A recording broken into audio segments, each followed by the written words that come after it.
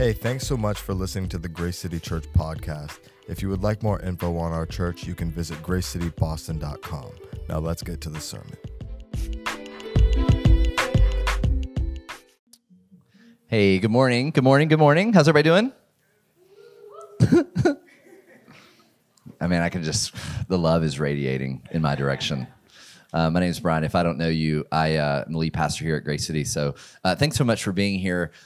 This morning, we're honored that you would be here and that you'd be a part of our church in this way. We're in a series that we've entitled Spiritual Formation, and really we've been looking at really seeking to answer the question, both collectively together as a church and individually. Hopefully, you're asking this question: who am I becoming?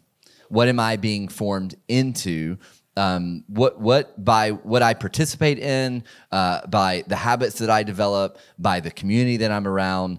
We're really kind of asking the question of what are all of these things forming me and making me into? Any kind of responsible adult, any kind of responsible, anyone who's just saying, hey, I want to handle my Christian discipleship and handle my Christian formation in a responsible way, should be asking those questions. What am I being made into by what I do, by what I expose myself to, by the habits that I daily participate in, by the friendships that I have, the community that I have? And so we've been trying to answer that question of what does it mean to be spiritually formed in a way that is healthy. And so the first few weeks, we kind of looked at the various habits, or maybe you call them spiritual disciplines. So this is prayer and scripture and Sabbath. This could be fasting and giving and meditating. It could be silence and solitude. All of these kind of various habits that we've been called into, that Jesus did and that we've been called to participate together. The next little section of what we consider Christian disciple or spiritual formation is community. And so we looked at these kind of really beautiful metaphors that God gives us in the scriptures to his church. And so the church is referred to the body of Christ, and we all have a gift set. The church is referred to the family of God. So each of us are to consider one another brothers and sisters in this work. The church is considered a nation. So we're citizens of a different kingdom. We're in the kingdom of God, not solely the kingdom of the world, but the kingdom of God. We are citizens inside of that. And now this third part of spiritual formation, so we have habits, community, and now we're in mission. So we believe that you're formed, right? You can judge your spiritual formation, or you can kind of survey how you're doing from the habits you're participating in, the community the community in which you're in, and how you're operating in that community. As you think about the church. And mission. What does that mission essentially look like? And so last week, David started us out with this idea of what is mission? What does it mean to mission? And we define it this way in two ways. We said that mission is, like our goal as a people, is to see God worshiped. Now that's more than just singing music on a Sunday, right? God being worshiped is seen as most valuable, most treasured, most admired, right? This is what it means to worship God. And the second thing that we said that what the mission is essentially is to see created people flourish as individuals. This is it, that we see God worship and that we see people flourish as individuals. Now, you can't really, honestly, you can't really separate these two things, right? We see all throughout Scripture that the scripture says, Jesus says, right, you love God and you love neighbor. You worship God and you care for neighbor. This is what it means to mission, to be a missioning church and be a missioning people. Now, one of the things that tends to happen for whatever reason, and one of the reasons this is important to talk about, is in the history of the church, we have the tendency to turn inward, don't we? Like we as a church, like just big church, have a tendency to kind of go inside or go inward, and for whatever, there's all kinds of various reasons that we tend to do this. It's like we're scared of the world, or we're scared of the influence of the world, or we don't want culture coming in and whatever, and so we have a tendency to go inward. And when we go inward, when we just primarily are inward people, and we'll talk about caring for one another, that's a part of what it means to mission. When we do that, we're missing a significant part of what it means to be a missioning people. When we do that, it is both inward and it's both inward and outward. This is the work that we're doing. And so I want to talk about today, I want to essentially talk about, so last week David talked about the why of mission, why we mission. I want to talk about the where of mission. What is the where of mission? So when I was a teenager, we got involved in a small church in the community that I grew up in Georgia. And it was called Friendship Baptist Church. And the tagline was, more than just a name. You like that? Okay, so Friendship Baptist Church, more than just a name. All right, so in case you were wondering, it's more than just a name. All right, so we got really connected. There was a youth pastor there that was really influential in my kind of spiritual formation, development as a teenage kid. And so if you don't know anything about youth group, it was kind of like this mixture of like fun and they would have food, and it was typically Papa John's, right? And so we'd have like all kinds of stuff that we were doing, and it would be a ton of fun, and we'd play, silly games, and there would be music and all types of things. Well, another element of that is we would go kind of on weekend retreats, and we would also go on like mission trips as well. And so I can specifically remember one. So I was a sophomore in high school, and we're going on this event called Pathfinders, right? Do you know what a Pathfinder is? It is one who finds a path. So it's, you're working to find a path. So we're going to this event called Pathfinders, and let me just it's kind of like an evangelistic conference for teenagers, right? Maybe you've been in a city when this happens, and it's super annoying. So anyways, no, it's good. It's good. It's a good thing. So we all descend upon this city. So we're doing this evangelistic event in Knoxville, Tennessee. I guess the promoters thought Knoxville, Tennessee needed more. So we've come down, we've descended on the city. And this is the way that it would work. So I'll work night to morning. So nighttime, we would have a teaching. They would bring a dynamic teacher in. We would have some worship, and there would be all this kind of like, hype up worship. And then they would have an after party after the worship. Do you know what I mean? It would be like, they call it like nightlife or something. And they would bring in someone like Audio Adrenaline, DC Talk. Like most of you have no idea who I'm talking about. Newsboys. It was like, just Google them. If you don't know what I'm talking about, Google them. It was amazing. Audio Adrenaline had a song called Father's House, and it was amazing. It was a kicker. All right, so as the kids say. All right, so we'd have this, we'd all be jacked up. So then this is what would happen. So then the morning would come.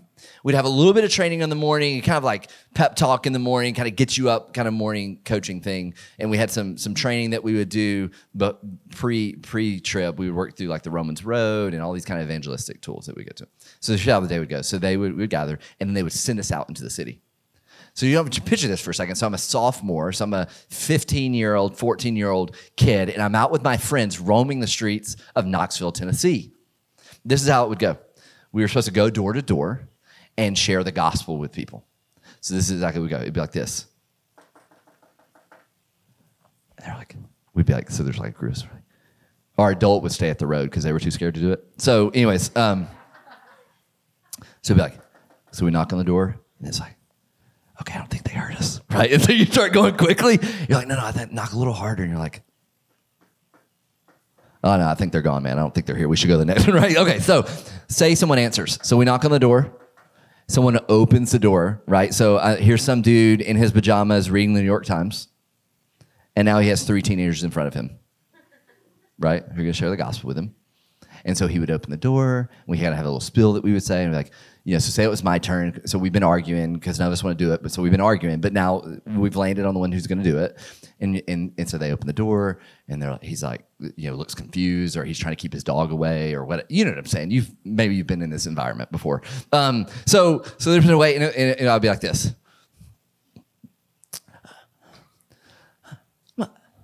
Hey, my name is Brian, and we're just out in the town, and it's hot out here. Do you know hell's even hotter? How's that feel? Right? And so it was like this like crazy, so you're just trying to do whatever, you know what I mean? He's like unsuspecting, he's in his pajamas. And so it was like, it was this really interesting thing as like a teenage kid. And it was like, so for a long time, that was like the picture that I had for missioning. What it meant to mission was like knocking on doors. Or maybe it's like going overseas somewhere. This is what it means to be a people who mission. What we would say we're missioning to person X, and we'll look at a graph here in a second, so that'll hopefully make a little more sense. But it was kind of this person X type of missioning, that I'm going to go to a stranger that I don't know, right? And I'm going to sit down the bench or whatever, and I'm going to start talking to them about the day, and then I'm going to transition that thing to gospel, and then they're going to pray to receive Christ. That's like person X missioning, and there's nothing wrong. There's nothing wrong with that. Like, people legitimately come to know Christ through that method and through that way. I just want to mention that and just say that tends to be the primary way in which we think about missioning, or we've traditionally thought about missioning, and I just don't think that's the most effective way.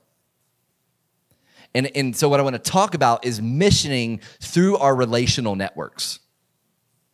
And what does that actually mean to mission through the relational networks that we have? So let's do this. Let's look at the call that we read in 2 Corinthians 5, 18 through 21, and then we'll dive into looking at the relational networks that we have. So starting in verse 18, I'm going to start in verse 18 of 2 Corinthians 5. This is what Paul says. He says, everything is from God, who reconciled us to himself through Christ and has now given us the ministry of reconciliation. So this is what Paul is calling missioning. He's saying he's given us the ministry of reconciliation, verse 19. That is, in Christ, God was reconciling the world to himself, not counting their trespasses against them. He has committed, so that Greek word for committed, it could be appointed, it could be deposited to. He's deposited to us the message of reconciliation. He's given this over to us, given us this responsibility. Verse 20, therefore, anytime, and this is what we were taught in Bible school, in seminary, right? Anytime you see a therefore in the Bible, you always ask what it's there for. So he says, so therefore, since God has reconciled us to himself and now given us the ministry of reconciliation, therefore, we are what? We are now ambassadors for Christ. So our response to being reconciled to God and given the ministry of reconciliation is now that we are ambassadors for Christ. Since God is making his appeal through us, we plead on Christ's behalf, be reconciled to God, right? See God as good. See him in clarity. See him as sovereign. See him as seated high above. Be reconciled.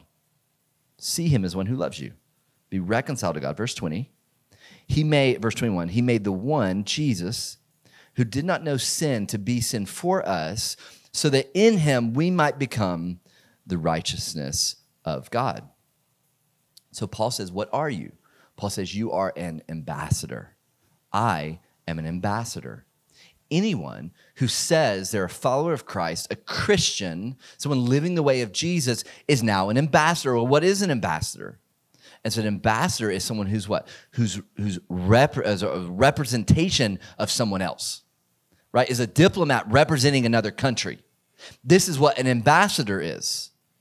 And so Paul says, because you've been now given this ministry of reconciliation, your life is no longer your life. The way that you talk is not primarily about you. The way that you interact in your interpersonal relationships is not primarily about you. It's not a representation primarily of you. The way you spend your money is not primarily saying something about you. The way that you engage in relationships is not primarily saying something about you. Like, you are an ambassador. Now, actually, in all of these realms of your life, you're now saying, this is what a God in heaven values. Because I'm one who's in the kingdom of God. This is what it means to be an ambassador. And so he says, we've been given this responsibility because we've been reconciled and brought close to God. This has been put on us. This is what Jesus meant in Matthew 28, 19 and 20. This is traditionally thought of as a Great Commission. He says, go therefore and make disciples of all nations, baptizing them in the name of the Father, Son, and the Holy Spirit, teaching them to obey everything I've given them, right? And I'll be with you. It is a call to be ambassadors. Is exactly what Jesus is laying out. Okay, let's look at and think about this idea of missioning through our relational network. So we know we have a call on us. We know that we're called to be ambassadors. how is this going to work, or where do we do this work? Go ahead and throw that graph up. So this is concentric circles of influence, essentially. So here's what I want us to think about this morning. So we have self, family, friends, neighbors, acquaintances, and person X, right? So the story that I opened with was person X. This is this person's on the far outside of our influence. As we think about our concentric circle of influence, person X is there. Now, here's what was always interesting. So I did college ministry for a long time before we moved here. I did student ministry before that and been involved in all kinds of various types of ministry for a long time. And here's what was always so fascinating to me is I would have teenagers or college students or even adults, young adults, whatever, wherever on the spectrum, it didn't really matter, they were just game for going overseas to share the gospel. Like, sign me up, I'll raise the money, I'll do the thing, I'm gonna go away for a week, I'll do that. So I'll go to a third world country, or I'll go somewhere where it needs to say the gospel. And there was like this eagerness to go mission overseas. Maybe that was you, right? Now, what was funny is I knew all the people that were signing up, that were involving themselves in this kind of mission trip, this missioning trip, right? And I would see over and over and over again a incredible amount of passion and willingness to go overseas, but not a passion and willingness to go across the street, to go to their neighbor. Like, I'd have college students, like, we're fired up, we're going, I'm doing the thing, I'm making the crafts, I'm ready to share the gospel, I'm whatever. And their dorm mate, their roommate, has no idea they're a Christian. No idea. We'll go across the world, but we won't go across the street.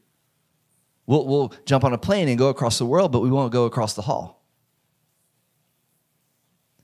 And I just want to say, because none of those things are, like, person X evangelism and person X missioning is not wrong. I just want to point out the irony that we have a whole lot of other relationships between here and person X. And I think it's a much more effective use of our time if we begin to think about these concentric circles of influence and the role in which we're playing in all of these people, both worshiping God and flourishing as individuals. See that? Now,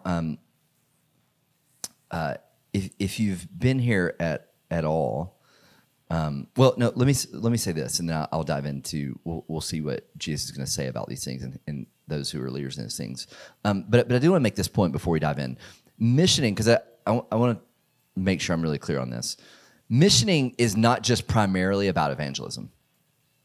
Missioning is also a call to ensure that God is worshiped and we flourish as brothers and sisters. And I mentioned on the front of this inward focus versus outward focus, right? There is, like, we are called to care and love for one another as brothers and sisters. Like, there's a huge need for that. Especially as we think about our context in Boston, like, we should be caring for one another. We should be able to lean on one another and find support in one another. Like, missioning is not simply just about evangelism and taking the gospel. It's about making sure that we're flourishing. I mean, if you think about that Matthew 28 call, when Jesus says, go and make disciples, that is a continuous call. Discipleship is not a one-time event. It is teaching, right? It's caring. It's a continuous thought of we should be helping one another be formed more and more and more into disciples of Jesus. More and more teaching. Paul actually says, he's writing to the church at Galatia. So Galatians 6 verses 9, he says this, it's Galatians 6:9. He says, let us not get tired of doing good, for we will reap at the proper time if we do not give up. Verse 10, therefore, as we have opportunity, let us work for the good of all. Now, hear what he says here, especially for those who belong to the household of faith. So Paul makes mention of, in the early church, hey, make sure that you're taking care of one another inside of the household of faith. Make sure that you're doing that. And so there's a type of missioning that happens both outward and inward. Okay, let's look at this relational network that we see. This won't surprise you that Jesus is a master at this, and that followers of Jesus as well, following his example, actually do this really well. They follow this kind of inward to outward type of process. So a couple of scriptures here, I'll read them. John chapter 1, 35 through 42.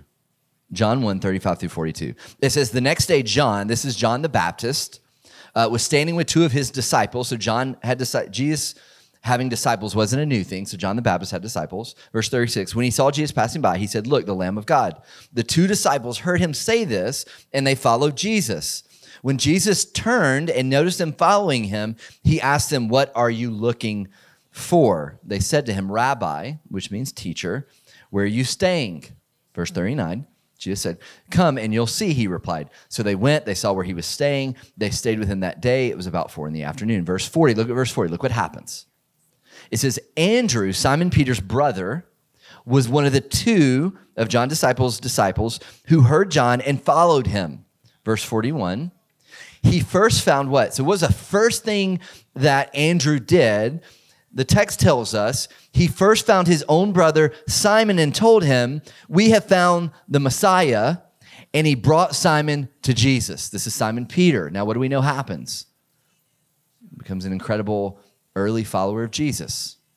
And he came to Jesus through his brother Andrew. Andrew just went and got him. Kick on down to verse 43 of John 1, 43, this continual working of relational network. It says, the next day, Jesus decided to leave for Galilee. He found Philip, and he told him, follow me. Now, Philip was from Bethsaida, the hometown of Andrew and Peter. Verse 45, Philip found Nathanael and told him, we have found the one Moses wrote about in the law, Jesus, the son of Joseph from Nazareth. Nathanael says something he'll regret. Can anything good come out of Nazareth? Come and see, Philip says. Then Jesus saw Nathanael coming toward him and said to him, here truly is an Israelite in whom there is no deceit. He said, how do you know me? He said in verse 48, Jesus said, before Philip called you, you were under the fig tree, and I saw you. He answered him. Verse 49, Rabbi. Nathanael replied, you are the Son of God. You are the King of Israel. So again, we have inside this relational network, we have this moment where Philip is now been called to follow Jesus, and he goes and gets his friend in verse 45, and he says, you guys see Jesus, we've got him, he's here. It wasn't person X, it was his friend. The woman at the well, this is in John chapter 4, if you know this story at all, that there's a woman at the well, and Jesus is coming to her, he's sharing the gospel with her, he's breaking down these kind of cultural barriers, these cultural norms. He shares the gospel with her. He tells her about her life. He says, I've got good news for you. And then John 4, verse 28, it says, then the woman left her water jar. She went into the town. So she went back to where she was from, told the people, come and see the man who told me everything I ever did. Could this be the Messiah? It says they left the town and made their way to him. So her call was, she left, goes to the city where she's from, begins to share the gospel. John chapter 4, 39, it says, now many Samaritans from that town believed in him. Why did they believe in him? Because of what the woman said when she testified. He told me everything I ever did. In verse 42, skipping down verse 42, it says, and they told the woman, we no longer believe because of what you said, since we've heard for ourselves and know that this is really the Savior of the world. See that? It's through this relational network that we're seeing. A couple of the verses, I won't read them, but in Acts 20:20, Paul is describing to the elders at Ephesus. He's saying, we proclaim the message of Christ publicly from house to house. These people were moving from their houses, chilling with other people, their neighbors, people who were in close proximity. Acts chapter 20, Cornelius, he's a Gentile. He comes to know Christ. He invites Peter in to preach to him. He invites his whole family in to hear. Acts chapter 16, 22 through 30, Paul and Silas are in prison in Philippi. They are singing and doing remarkable things. Their prison gates open. The jailer's about to kill himself. They stop him. They say, no, actually, God cares about you. He loves you. What does the jailer do? He takes them home. And what happens? They share the gospel with his family. It says they're baptized. They're saved. Luke chapter 8, verse 39, Jesus casts out demons from a man who has been plagued by demon possession for a very long time. And do you know what Jesus says to him? Jesus heals, casts the demons out of him. And then Jesus doesn't say to him, follow me, now you'll be a follower. Follow me, now you'll be a disciple. He says, hey, here's what I want you to do. Take the freedom that I just gave you and go back to your hometown and tell them that the Messiah is here, that Jesus is here. See that? It's the power of the relational network all throughout the scriptures. Again, person X is not wrong. Person X missioning is not wrong.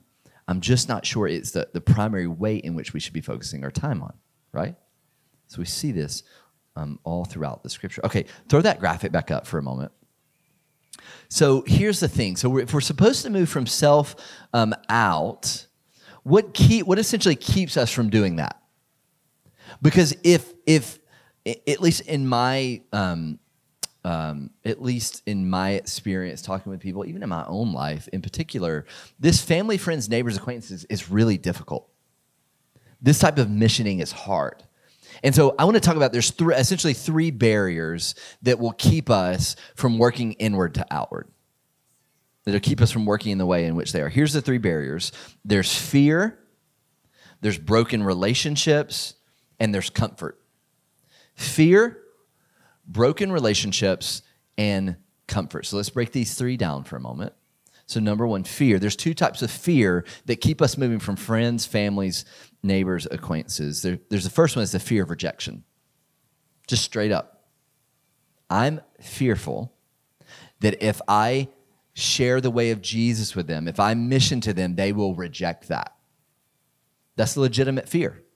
It's so legitimate that in Luke 10, in verse 16, that Jesus says to his earlier followers, whoever listens to you listens to me, whoever rejects you rejects me, and whoever rejects me rejects the one who sent me. See, Jesus is addressing that. He's like, hey, I get that that's a fear. Just so you know, if they reject the missioning, if they reject the message that you bring, it's not a rejection of you, although it feels that way. It's actually a rejection of me, and even at a deeper level, it's a rejection of a God in heaven who sent me. It's just like, dude, we're all getting rejected. That's what he's saying to him. He's saying, I get that. They're rejecting you. See, Jesus, like in the end, Jesus isn't handing off the missioning to us so that he can go do something more important. Jesus is actually just inviting us into the missioning that he was already doing. He's saying, hey, come alongside of me and experience this missioning together. Like experience in a lot of ways, just like, dude, experience the rejection that Jesus experienced. I mean, think about that for a moment. Didn't Jesus experience the ultimate type of rejection? Like Jesus' rejection took him to the cross. I mean, this is the gospel. Like, isn't it true that the rejection that Jesus experienced actually enables us, when we get rejected, to not fall into despair? Like if it wasn't for Jesus' rejection that he experienced and the victory that follows that rejection, right? Because the cross didn't end there. Resurrection came, resurrection happened, new life happened. But if that didn't happen, if you rejected me or you rejected the missioning that I'm bringing, the message that I'm bringing, I could fall into despair, but I don't have to. Because Jesus experienced the ultimate form of rejection. It enables us. There's a fear of rejection. There's a fear of failure. Dude, what if I just totally jack this thing up? You know? Like, what if I go to my lost neighbor and I'm like, I don't know all the answers and I don't have any more clarity, and it's like they're probably not going to get, push any further from God by your, like if you're trying to muddle through like a real genuine love for God and care for them, like they're not going to, they're not going to get further down the line there. The idea is just like, hey, here's how God changed me. Here's how, like, it's not about a perfection of words or a formula that we're bringing forward. It's about a willingness to be obedient to what God has called us to. there's a story, a parable that when I think about fear, this particular kind of parable gives me a tremendous amount of hope. So this, I'm not going to read it, but in Matthew 13, it's called the parable of the sower. And Jesus tells this parable to those who are following, and this is how the story goes. A parable is just a creative story that Jesus gives because he's a master teacher, right? And so he gives this story to talk about some gospel truth. And he just says this. He says, listen, you're to be a people like the sower. You sow gospel seeds indiscriminately. You're sowing these things. And he says, listen, this is what's going to happen. He says some of those seeds are going to fall on hard, difficult ground, and they're going to be scorched.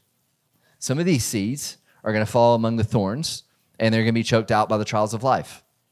Some of these seeds are going to fall in healthy soil, and they're going to take root, and it's going to go. Some are going to fall just on ground that they just can never take root. What is he saying in that moment? He's saying your responsibility when it comes to missioning, your responsibility is not the fruit. Your responsibility is just the act of missioning. So the fear is legitimate. I get it. I feel it. I sense it. But the parable of the sower says, man, my responsibility is not to be overcome with anxiety and fear over whether the message takes or not. It's just to give the message. But we have that fear. We have a fear of doing that. The second reason, so fear is number one. The second barrier that's in front of us is broken relationships. Some of you, I know this is true because I know your background. I don't know all of your background. But some of you have a tremendous amount of hurt and trauma from your family. And when you look at that graph, and when you hear me say that the gospel moves along relational lines, you have an unbelievable amount of hurt from a parent, right? From a mom, a dad, a brother, a sister. And you have just decided, because of that broken relationship, you've just decided, you know what? I don't want to do that. That's going to take too much work on my behalf, and they don't deserve it. And your past hurt is a barrier to missioning among your family. It's a barrier to missioning among your friend group. It's a barrier to missioning from among your neighbors, right? You just say, I'm not going to do it because it's calling too much of me. I'll go to a certain level, but I'm not going to do that. They don't deserve that. So, some of you have a tremendous amount of guilt. You know what I mean? I can't mission like I can't mission. I have too much guilt. Like they know too much about me. They know too much about my past. The way that I've talked in front of them, the way that I've navigated in relationships among them. Like I've got too much guilt to mission among them, to love them, to care for them. Like I don't want to do it. I can't do it. I've been disqualified from doing it. I think this comes from a personal place, just so you know. I think one of the number one weapons of the enemy,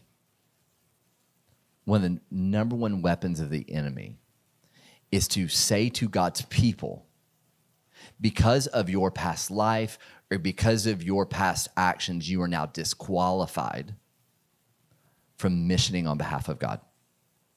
You're disqualified from that. I, in my own personal life, have had to do a tremendous amount of work of getting over the shame and guilt that I feel. And doing legitimate work to work through that barrier so that I can now mission well among my neighbors, my family, my friends, among my kids. Dude, parenting is the most like humbling work on the face of the earth. Over and over again, I've had to say to my kids, my daughters, like I'm so short-tempered with you, like I'm sorry, like I'm trying to show the way of Jesus to you, and I'm losing my head in this moment. Like I over and over again had to work through that, legitimate work through that as a barrier. So it's real. This guilt is real. It's broken relationships. We have fear. We have broken relationships. The third thing is comfort. Our comfort keeps us from that. Here, do you know what happens when you out yourself as a Christian? Right? You're like, hey, I'm a follower of Christ. I'm a way of Jesus. Just like at that point, now all the people that you're in close proximity to that you have now like said, hey, I'm a follower of Christ, like that changes the relational dynamic. And some of you don't want that dynamic to change. Like if you say, hey, I'm a follower of Christ, that may mean that you should stop at 1 beer or 2 beers.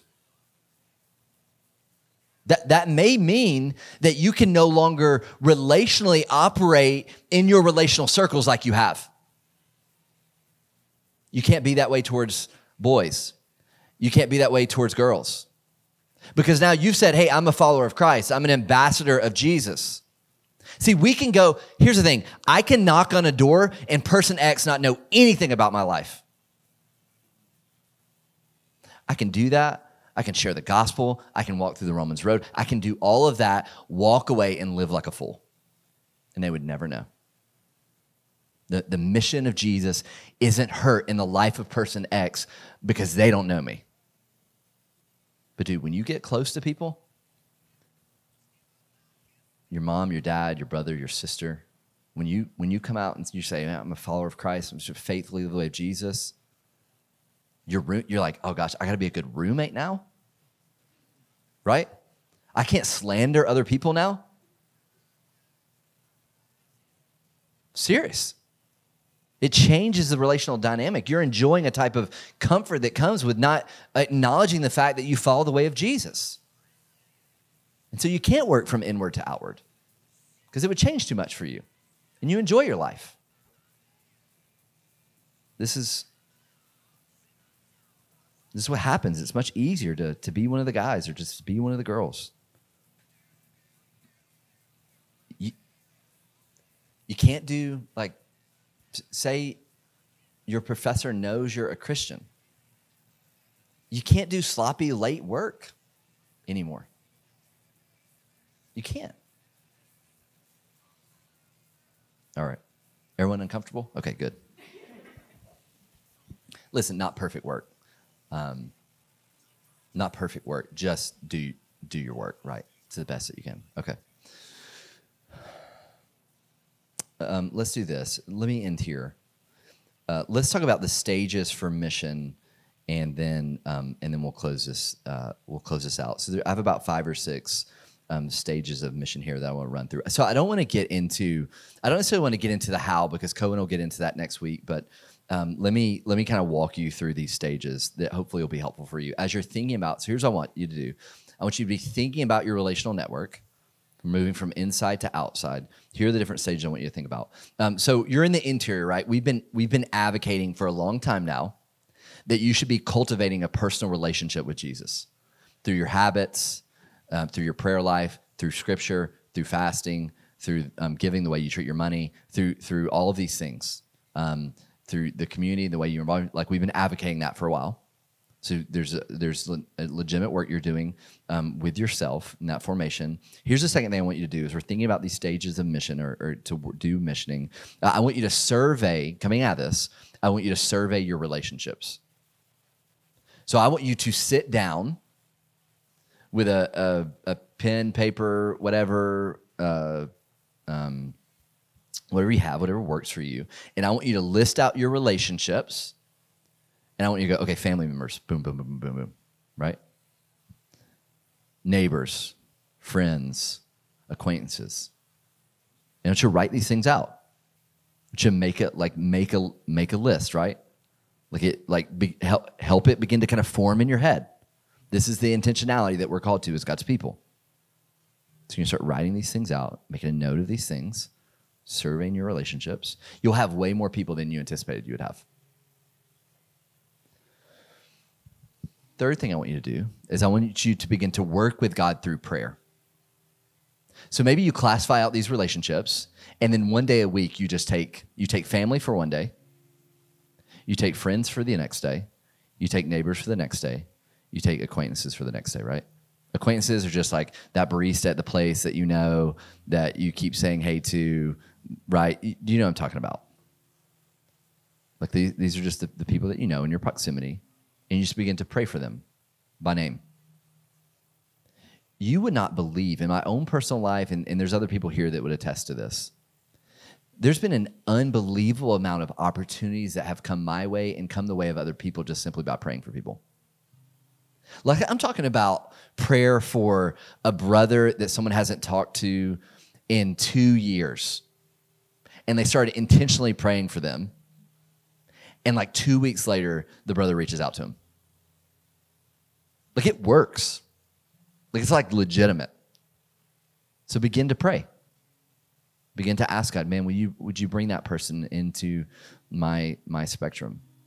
Pray, like I know it's going to be hard, man, but like pray for the dad who if you were honest with yourself, you hate. Pray for him. Pray for the mom, the brother, or the sister. Just pray. Maybe you need to ask God just to help you pray for them. So you're working with God through prayer. You're doing some of that work.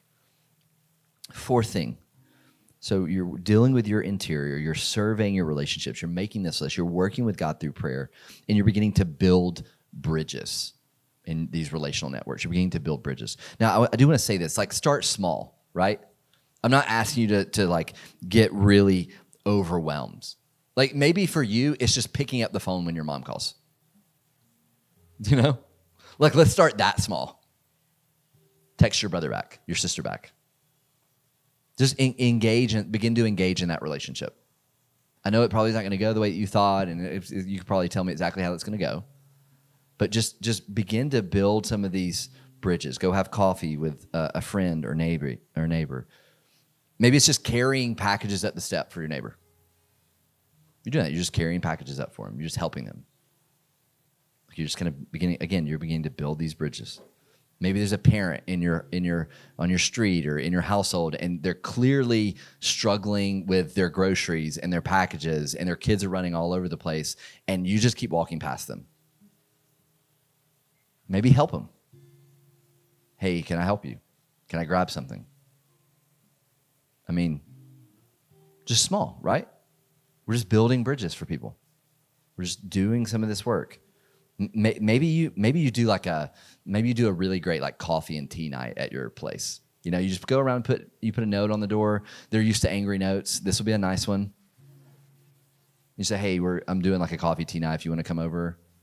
And you just serve like a really incredible single origin Ethiopian washed. You know what I mean? Like, don't get Duncan. Like, you're an ambassador for Christ. Don't do that to them. Don't do that to them. For the gospel, for the sake of the gospel. And you just do really great just kind of thing in that moment. You just have them over. You're just talking with them. You're starting small. You're building bridges, right? This is the work that you're doing. Maybe you put a barbecue on for your neighbors, or you lead the PTA at your school. These are just building bridges. Fifth thing, you're just showing love to people. Maybe there's a single mom that you know. And maybe you see her struggling, and you're just like, hey, this may be super weird, and there's probably a lot between here and there, but like, do you need help watching your kids? Like, can I just help you? I've got some time and space on my hands. Like, I've done it before. Like, maybe I could just help you. Like, I don't know. Maybe there's a coworker who's lost someone close to them, and you know it. They've talked to you about it. Somebody died. Maybe you're just like, hey, can I like buy you lunch today?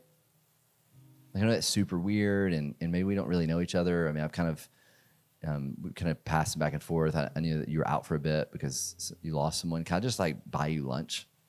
Like, no strings attached, just to like, I know you've had a hard week, man. Can I just do that for you? It's just showing love and compassion to people. Not asking you to lay out a plan of theology for them. Like, just get them some food, buy them something. Maybe you're throwing a baby shower for a cousin who's been disowned by the family, and if you don't do it, no one else will do it. See that? You're just showing love for people. Maybe you know someone lost their job recently. Maybe you like heard your neighbor lost their job recently, and you're just kind of checking in on them. Maybe you're dropping groceries at the door. Maybe you put some cash in an envelope and just slide it under their door. Just being a people of love towards people. Just little things, not like huge things. Just space, priorities, things that we can do. And then the final thing, so we're building these bridges, we're showing love to people, and then we're making disciples. We're actually verbally, at some point, we're actually verbally sharing the good news of Jesus to people that are close to us. We're praying for those opportunities. They show up, we step into them. It can be awkward, it can be weird, a little broken, but we do it. This is the work that God's called us into. This is what it means to mission.